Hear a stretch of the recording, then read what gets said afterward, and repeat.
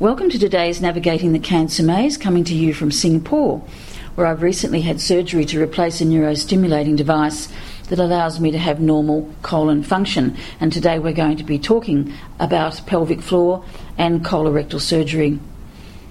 I'll be interviewing surgeons Dr. Lim Jit Fong and Dr. Francis Sia Chun, who's a previous guest on Navigating the Cancer Maze. Both guests are specialists in colorectal issues. First of all, I'll interview Dr. Lim for the first 3 sessions of the show today, and during the 4th session I'll introduce Dr. Francis Sia Chun, whose interview will be continued in full next week on the show. Make sure you don't miss that. Now, we'll talk about Dr. Lim's qualifications first. He graduated from the National University of Singapore in 1995, obtaining his fellowship in surgery from the Royal College of Physicians and Surgeons of Glasgow in 1999. He has a strong interest in minimally invasive colorectal surgery, and he's adept at laparoscopic keyhole colorectal surgery, including single incision colorectal surgery. He's also one of the few surgeons in Singapore accredited to do robotic colorectal surgery. Dr. Lim is an expert in the management of patients with functional defecation problems, such as fecal incontinence and obstructed defecation syndrome. For patients who are suffering from these complex functional disorders of the pelvic floor, Dr. Lim provides a holistic and multidisciplinary clinical service. He is working at the Fortis Surgical Hospital in Singapore. Dr. Francis Sia Chun is himself a medical miracle. Some of you may remember on the show, as a 7-year-old, he recovered from major surgery for a cancer in his small intestine after facing a horrendous 6 months of radiation treatment and chemotherapy back in 1964, when treatments were harsh indeed. Obviously, he survived, and Dr. Sia Chun graduated from the National University of Singapore in 1981 and obtained his higher surgical qualifications in 1987. Subspecialising in colorectal surgery in 1989, he worked with the world-class surgeons of St Mark's Hospital in London. Dr. Sia Chun then returned to Singapore and helped establish the first colorectal surgery department in Asia at the Singapore General Hospital. He is leading the development of colorectal surgery in Asia and conducts trainings globally. As an expert in his field, he's frequently consulted by surgeons from all over the world with regard to the best method of handling difficult colorectal cases. His other passion is as an entomologist with a love of stick insects, and he's well published on the subject. He also operates at Fortis Surgical Hospital in Singapore. So first we're going to go to Dr. Lim, and we're going to hear about his experience in working with patients with colorectal surgery. Welcome to the show, Dr. Lim Jit Fong. Thank you for having me, Grace. It's an absolute pleasure. You have a steadfast principle I've read in your practice of medicine. You say, make decisions for your patients as if they're your loved ones. If your decision is not good enough for your loved one, it's not good enough for your patient. I really like that. But do you find this a challenging way to practice in modern, technologically focused medical world that's often seen by patients as being disconnected from the people arena? How do you work with that? I think that in such a scenario, as we are today, as you have mentioned, it is very technologically focused today, and people tend to get disconnected because there is less of a human touch. However, medicine has always been about 2 persons, the doctor and the patient. That hasn't changed, that must never change, and if you believe in something, it doesn't become difficult. I don't find it challenging in any way. In fact, I find it a joy to be able to do that despite the environment that we live in. It's really great. I'm sure your patients would benefit greatly from that attitude. And that reflects through too into yourself as a doctor who sees educating the public about health as very important. Can you describe some of the topics that you take to that public arena, as well as why you are so passionate to educate? I think in healthcare, it was never really about doctors versus patients. It's about doctors and patients coming together on a journey towards health. And the health isn't always just about the patient, it's about health for all. Because the patient is a member of the community, and if a member of the community is unwell, the community themselves are affected. When we educate the public, it is because we are trying to get more patients to understand their disorders, and to get them on our side so that we know how to help them better. Sometimes doctors don't necessarily know what the patients want the most or need the most. We have what we have from our experience and from what the books teach us, but what the patients teach us may be very different. I tend to stick to the topics when I talk about, I tend to speak to about topics that I'm familiar with, and obviously I'm most passionate about my own specialty, dealing with patients with bowel problems. And this range from simple things like just constipation, which in some can be easy, to others may be a lifelong problem, all the way to cancer. Because for us in Singapore especially, colorectal cancer is the most common cancer afflicting our population. And the cancer doesn't get that one person. The cancer gets into the whole family and the wider network of the community. So I find that it's very important to get everyone on our side working together, because many minds can come up with many ideas. That's terrific. You mentioned your speciality in patients with functional defecatory problems, fecal incontinence, obstructed defecation. I've just had my third successful surgery here, and it's been with you at the Fortis Surgical Hospital here in Singapore. So today I'd like to base our discussion, or at least for the moment anyway, around these issues. So to begin with, the pelvic floor. Can you describe the function of the pelvic floor and what happens when in that area things go very wrong for the patient? I guess to begin with, it's difficult to find a simple analogy of what the pelvic floor is. But as the term describes, it's a sheet of muscle which actually supports the pelvic organs. And this sheet of muscle is attached to your pelvic bone all the way from the front in a circular manner all the way to the back where your tailbone is. Now, if you imagine, if you put two hands up, palm face up, side by side together, you now have your pelvic floor muscle. What it supports in front where your fingers are would be your bladder. In the middle, just in the middle of the palm, that would be your womb, the uterus. In a man, it will be the prostate. For everyone else, right at the back, we have the rectum. All right.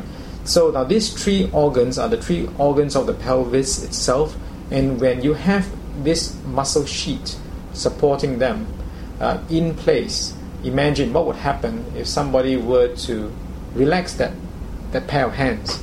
Suddenly the support of those organs are no longer there, or at least they are weaker than they should be.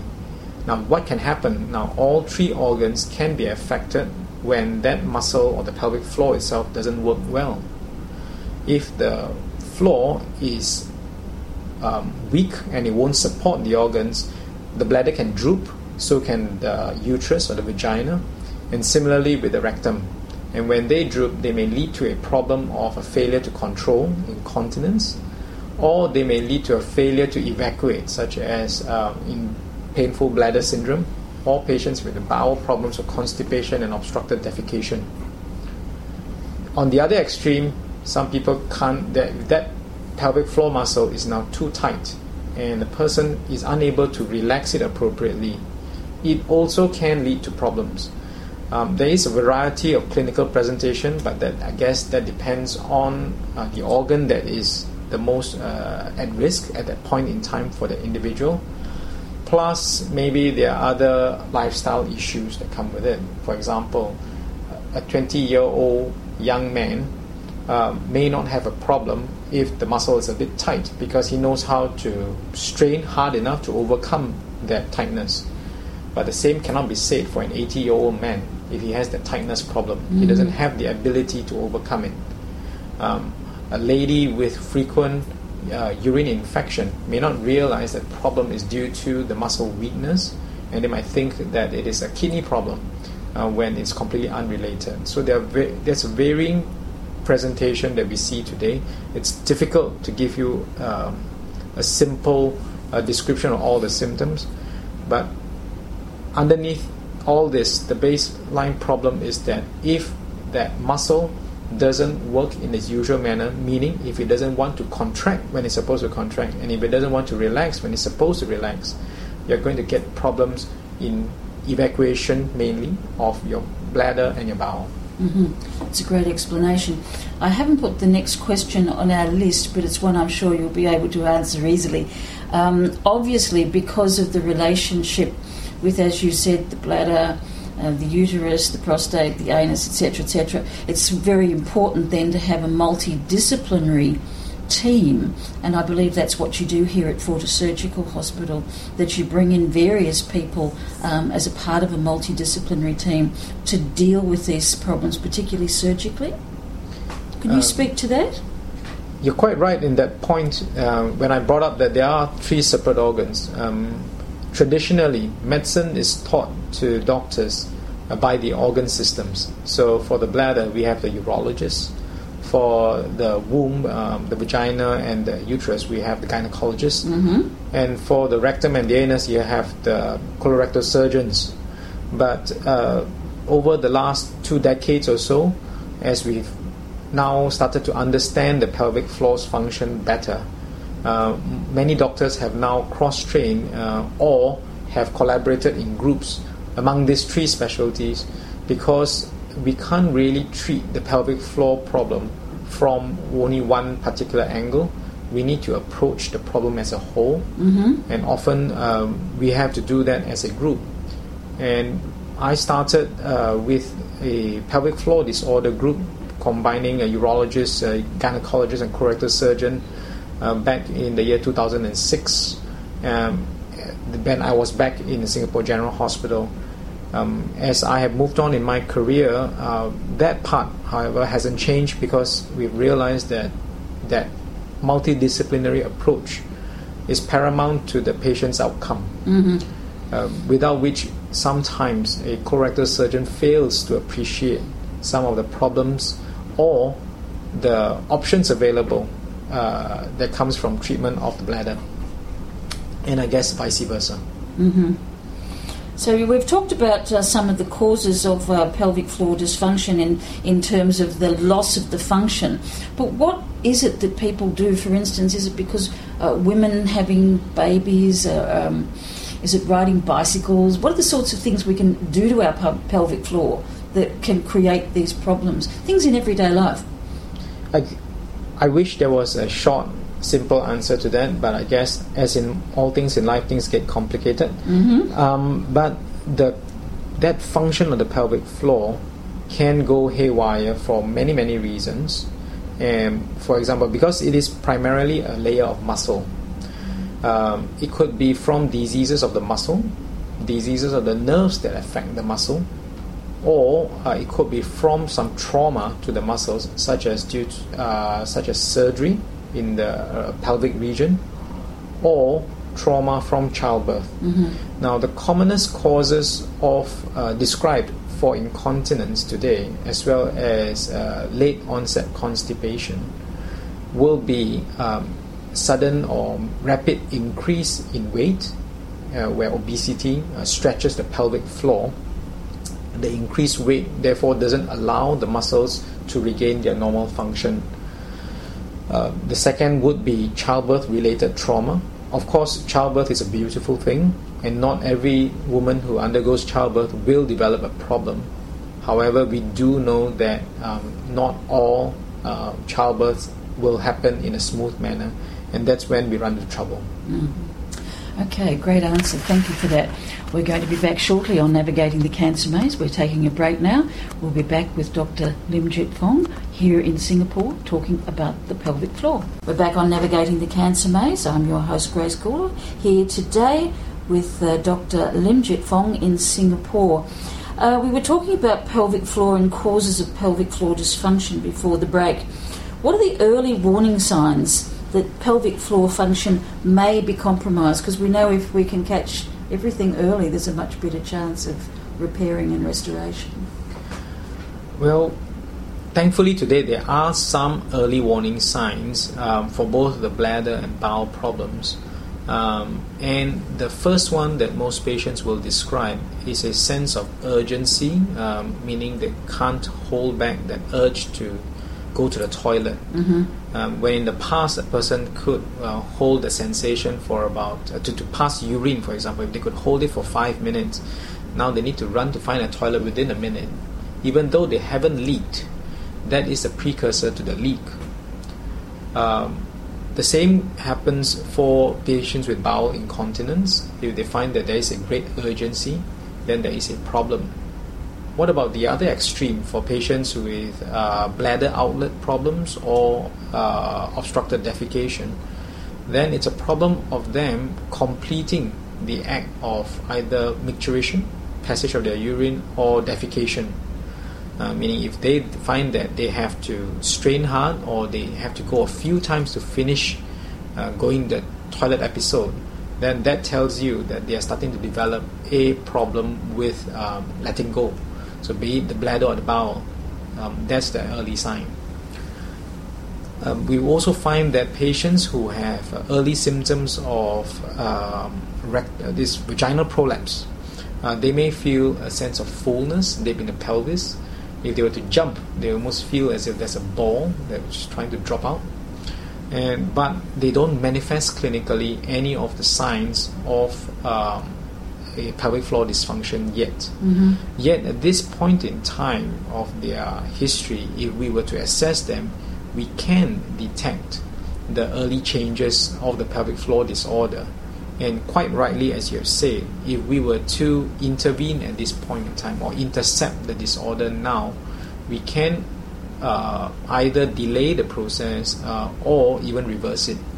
So what forms of testing would you do with someone like that if they came in an early stage? A lot of the tests today are done in order for us to detect how the bladder or bowel functions normally. So it involves us putting them through either manometry tests, which are pressure studies, looking at nerve conduction studies, as well as a component with a radiological study, be it using X-ray or MRI, to detect how the pelvic floor moves during the act of passage of urine or bowel movement, or even just straining down. The good thing is none of these tests are invasive. They're easy to do, and most of them are done in the doctor's clinics. That's good, and I can vouch for that myself, having had those kinds of procedures. They're very non-invasive. If someone suspects they have a problem, then what should they do? Are GPs very familiar with these kind of approaches, or should they seek the advice of a specialist first up? I think a GP is always a good first stop, because your general practitioner will probably know your medical conditions as a whole better than the specialists, and he may be able to put you in touch with the more appropriate specialists for your condition. Of course, saying that, depending on where you are in the world, the healthcare system may be different. In some countries, you may have direct access to the specialists. In some, you don't. In Singapore, for example, the patients may choose to go to the GPs first or come to the specialists. But what I found that wherever you are in the world, your specialist will want to speak to your GP in order to find out more about your condition, so that the treatment given to you is appropriate for you, because every one of us is unique. So the message is, don't suffer in silence. Yes, it is not a disorder to suffer in silence for. Nobody is a hero for suffering with this, and there are many treatments available today for pelvic floor disorders. And it is a big impact into well-being and ongoing medical history if people don't do an intervention early, isn't it? Yes. In many patients with pelvic floor disorders, if they do not get it treated, they withdraw from society, they withdraw from the community around them, and if they were to have any other medical conditions, they also fail to seek medical treatment, and it then may then deteriorate into a situation where other medical problems arise or are magnified due to the presence of this pelvic floor disorder. Yeah, very true. Can we talk now about Medtronic and InterStim devices, something that's close to my heart, or should I say close to my bottom? How do they work? Does anyone really know yet? And how have they impacted the treatment of pelvic floor disorders? Medtronic has a long history of dealing with medical implants, primarily with neurostimulation. This InterStim is the proprietary name of the device, but the technology or the technique is termed neuromodulation. Neuromodulation is used in treatment for deep brain stimulation in patients with Parkinson's disease. Neuromodulation is also used to change the way our spinal nerves behave in terms of pain relief for patients with chronic pain, for example, those after severe spinal trauma. And we use it as well for control of the bladder and bowel function. Of course, the most widely used neurostimulator that you know today is the cardiac pacemaker to keep the ticker going. So InterStim is the only version, or at least the only neurostimulator available in the market today when it comes to stimulation of the pelvic floor. We term it sacral neuromodulation. The name was called sacral neuromodulation because we feel that we are not directly stimulating a nerve to contract or relax the muscle. Rather, we are changing the behavior of the nerves by changing an autonomic nerve system, which is the nerve system which controls the basic functions of our body without our conscious control. For example, your breathing pattern and your heart rate is controlled through autonomic nerve system. Similarly, the way our bowels and our bladder functions isn't truly completely under our conscious control. The neuromodulation changes the behavior of those nerves to restore the previous functions that were there, but they may have deteriorated with time due to any number of reasons. And by altering the behavior of these nerves, we've noticed that we can restore a lot of the functions to the way it used to be. And many patients will describe that they feel as if the pelvis is reacting the way it used to 10 or 20 years back. Right. Let's talk further about this, and I'm just interested to know, this actually isn't one of the questions, I'm interested to know why the neurostimulator, why the sacroneuromodulation will work for the opposite conditions. Has anyone studied this? The study about the science behind neuromodulation, because it acts on the autonomic nerve system, it sort of brings the extremes back to the center, the normal range. Okay. In both conditions, there are actually overlapping pathologies, and a lot of it has to do with how the colon and the rectum senses the content and how it chooses to push the content through to the anus. What we discover about the anus is that it's just the trap door below the pelvic floor. So we need to control everything above that part first before we even head to the trap door. And in patients with both extremes, be it incontinence or outlet obstruction, getting the content down there is part of the pathology. And by changing the way the nerves behave, we are now getting all the content to go down in a consistent timing. For example, we're talking about bowel incontinence and constipation. We find that by using the neuromodulator, we can get the patient's colon and the whole bowel to behave in a manner which will be more like a normal person, where the contents move in a consistent manner to the pelvic floor. That's why it works on both extremes. It's about restoration of the original pelvic floor function. And before in our break, we were having a chat about this, that you said that people who have had continence problems incontinence can finish up with the opposite problem, and there's a psychological impact that's in there. Could you speak to that? Today, we believe that a lot of while I did say earlier that there is this autonomic nerve system which controls certain bodily functions at the background, which is not under our conscious control. We do know that if we were to be able to change the psychology of a patient, we can alter the way these baseline functions can work. For example, you can use hypnotherapy to treat a patient to stop an addiction. While we think that many of the addiction problems are actually a response to certain chemicals, it is interesting that by altering the way the brain behaves, we can overcome this conscious control.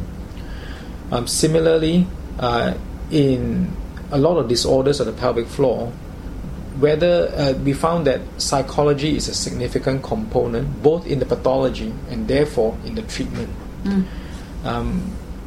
Some patients with psychological problems may manifest the pelvic floor disorders as a way of projecting their psychological disorders. Others have psychological disorders due to this.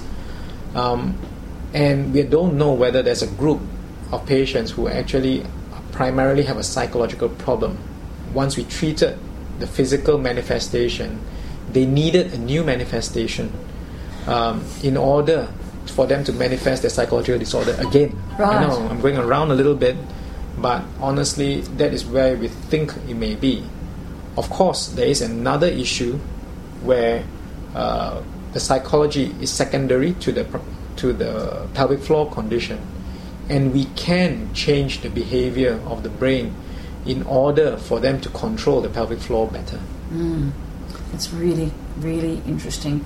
We'll be back shortly on Navigating the Cancer Maze and continue our discussion about colorectal issues and pelvic floor. Don't go away. We're back on Navigating the Cancer Maze, talking today about the pelvic floor with Dr. Lim Jit Fong in Singapore. If you've just tuned in, do remember to listen to the rest of the show if that's the case, because you've missed a lot.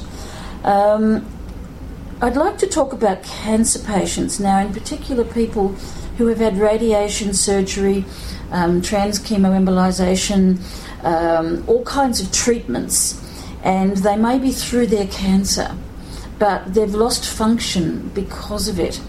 The InterStim devices, are they being used in this group of patients to help them regain function and normality if they've, say, got dysfunction of their rectum or bladder or nerve damage from any of those therapies?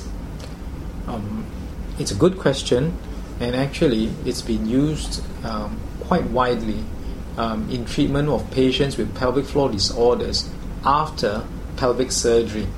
It's not something that is new. It's been used in treatment for both patients with bladder, prostate cancer, as well as rectal cancer, for example. And really, when surgery has been done, surgery is fairly destructive because it involves removal of a disease together with the surrounding normal parts of an organ. And with that, once you remove the normal, we cannot expect the function to return to the baseline it was before treatment. However, we can teach patients to cope, beyond which, if their body is unable to cope completely, then often InterStim or any other treatments related to their condition can come in. InterStim is useful. It's preferred by many doctors simply because it is a very minimally invasive technique. We can do the treatment without approaching the area which was operated on before, thereby preventing the patient from having to have complications related to repeat surgery in a previously operated area. And that a lot of times the pelvic floor function can be controlled by the nerves and by restoring the previous nerve functions which have been lost after the treatment for their cancers.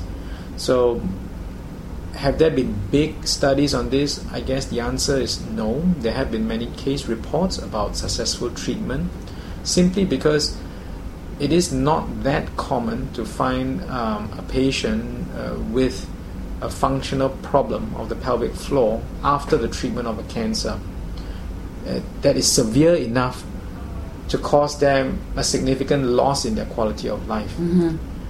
Many of them cope quite well, and we don't always need InterStim. There are many options available, but for those who don't cope well or have a pathology that requires some neuromodulation, then the InterStim is superior to the other techniques. We've even done it for patients who've had rectal cancer and they have lost control of the anus, where they have a combination of incontinence plus severe constipation because they can't evacuate. And by implanting the InterStim nerves to modulate the way the pelvic floor and the remnant colon behaves, we can get them back to, I wouldn't say normal, but an acceptable bowel habit. And there's no contraindications. If someone still has an active cancer, for instance, would that be contraindicated for them? Do they need to get through the cancer experience and be given the all clear to have one of those devices? I think as of today, in most countries, the usage of the InterStim is regulated by government bodies, and therefore, for now, there are no approved. There are no countries that approve the use of InterStim in patients with who are undergoing active treatment for cancer. There is no restriction on the use of this device in treatment for patients who are in the remission phase of their cancer treatment. But moving forward, we are also needing to balance the benefit of this InterStim against the longevity of the patient, because we do not want to use a treatment for a patient who may not derive dramatic benefit if their expected lifespan is going to be very short. Sure. Thank you. That's been very clear, your explanation there. I'd like to move into advice that you may have regarding diet, and I guess particularly fibre is one of the things for anyone with pelvic floor dysfunction. It seems that too little or too much is a problem. What's your view on the dietary aspect in pelvic floor function and straining and constipation, etc.? I guess diet plays a significant role when we're talking about patients with bowel problems. So I'm just going to focus on that and ignore the part about bladder incontinence. Yep. If somebody has either bowel incontinence or obstructed defecation, then the food that they eat, and therefore the formation of the stools, forms a significant factor in how we can manage their problem. In patients with incontinence, what we try to do is to run through with the patient their diet to identify certain food irritants specific to that patient, and we have to teach them to avoid them. While it might sound very simple, most people do not know all their food irritants until you sit down with them and run through the different foods that they've taken in their life. So it's quite a tedious process, but it's something that is worthwhile doing. Similarly, patients with constipation, we have to go through with them about timing of the diet, because we can alter the baseline cycle of when the colon wants to have a movement by altering the diet somehow. And we're not talking about medication to add on to your diet to make you have a bowel movement. We're talking about changing what you eat, as well as the timing of your food and drinks in order to enhance a normal sensation of an urge to defecate. You brought up the issue of fiber. Fiber on its own has been used too widely as a term, because when we talk about fiber, we are talking about actually many different things. Nobody eats fiber. People eat fruits, vegetables, mushrooms, but they don't eat the fiber. So the fiber is merely a byproduct of the food that we eat. And what we are talking about is the indigestible fiber, which then becomes what is known as the roughage of your stools. Now, this roughage can serve a function and a role because it helps us trap water so that the stools stay softer. If you do not have that fiber, indigestible fiber in your diet, the problem is that some people get watery diarrhea because they can't form the shape of the stool, whereas others will get hard, constipated stools because there isn't any water trapped in it. So I use the analogy of a sponge. So if you have a lot of fiber with no water, what you're going to get is a dry sponge. If you get enough fiber into you with good amount of water, you're going to get a soft sponge, but the problem is it becomes heavy. Then we have to consider the effect of the weight on how well the colon can contract. That's a good point. So in short, I can't really give you a simple answer whether fiber is good or bad for a person. And in fact, in my practice, we actually have to run through the amount of fiber the person takes in a day and to see whether that is too much or too little based on their natural history. Some patients need a lot of fiber in order to have a normal bowel movement. But if they have the fiber, they do not need any other medication or any other therapy in order for them to have a normal bowel movement. Whereas the same amount in a different patient might induce severe constipation, bloating, and pain. So trying to find that correct amount for each patient is the challenge. I wish that I could have given you a better answer than that, but really there is no easy answer for that question. It's very personalised, isn't it? Yes. Just one other question I'd like to add in, because I believe you're an expert in the area of minimally invasive surgery. So this is not one of our questions that's listed, but I'd like to ask your view on the use of this minimally invasive surgery, particularly for colectomies. And we used to have very big incisions for all of these things, and now we don't. So for anybody who's listening to the show today, maybe facing such a surgery, could you talk about this minimally invasive surgery, and are you using the Da Vinci robotic surgery as well? Okay. Firstly, about the minimally invasive surgery, the term just means to ask us to use smaller incisions but to achieve an equivalent surgery on the inside with the primary aim of enhancing the recovery of the patients and minimize their complications at the same time. The Da Vinci robotic surgery system is just one of the methods of minimally invasive surgery. Its use is getting more and more popular with patients because it may be seen to be an advanced technique.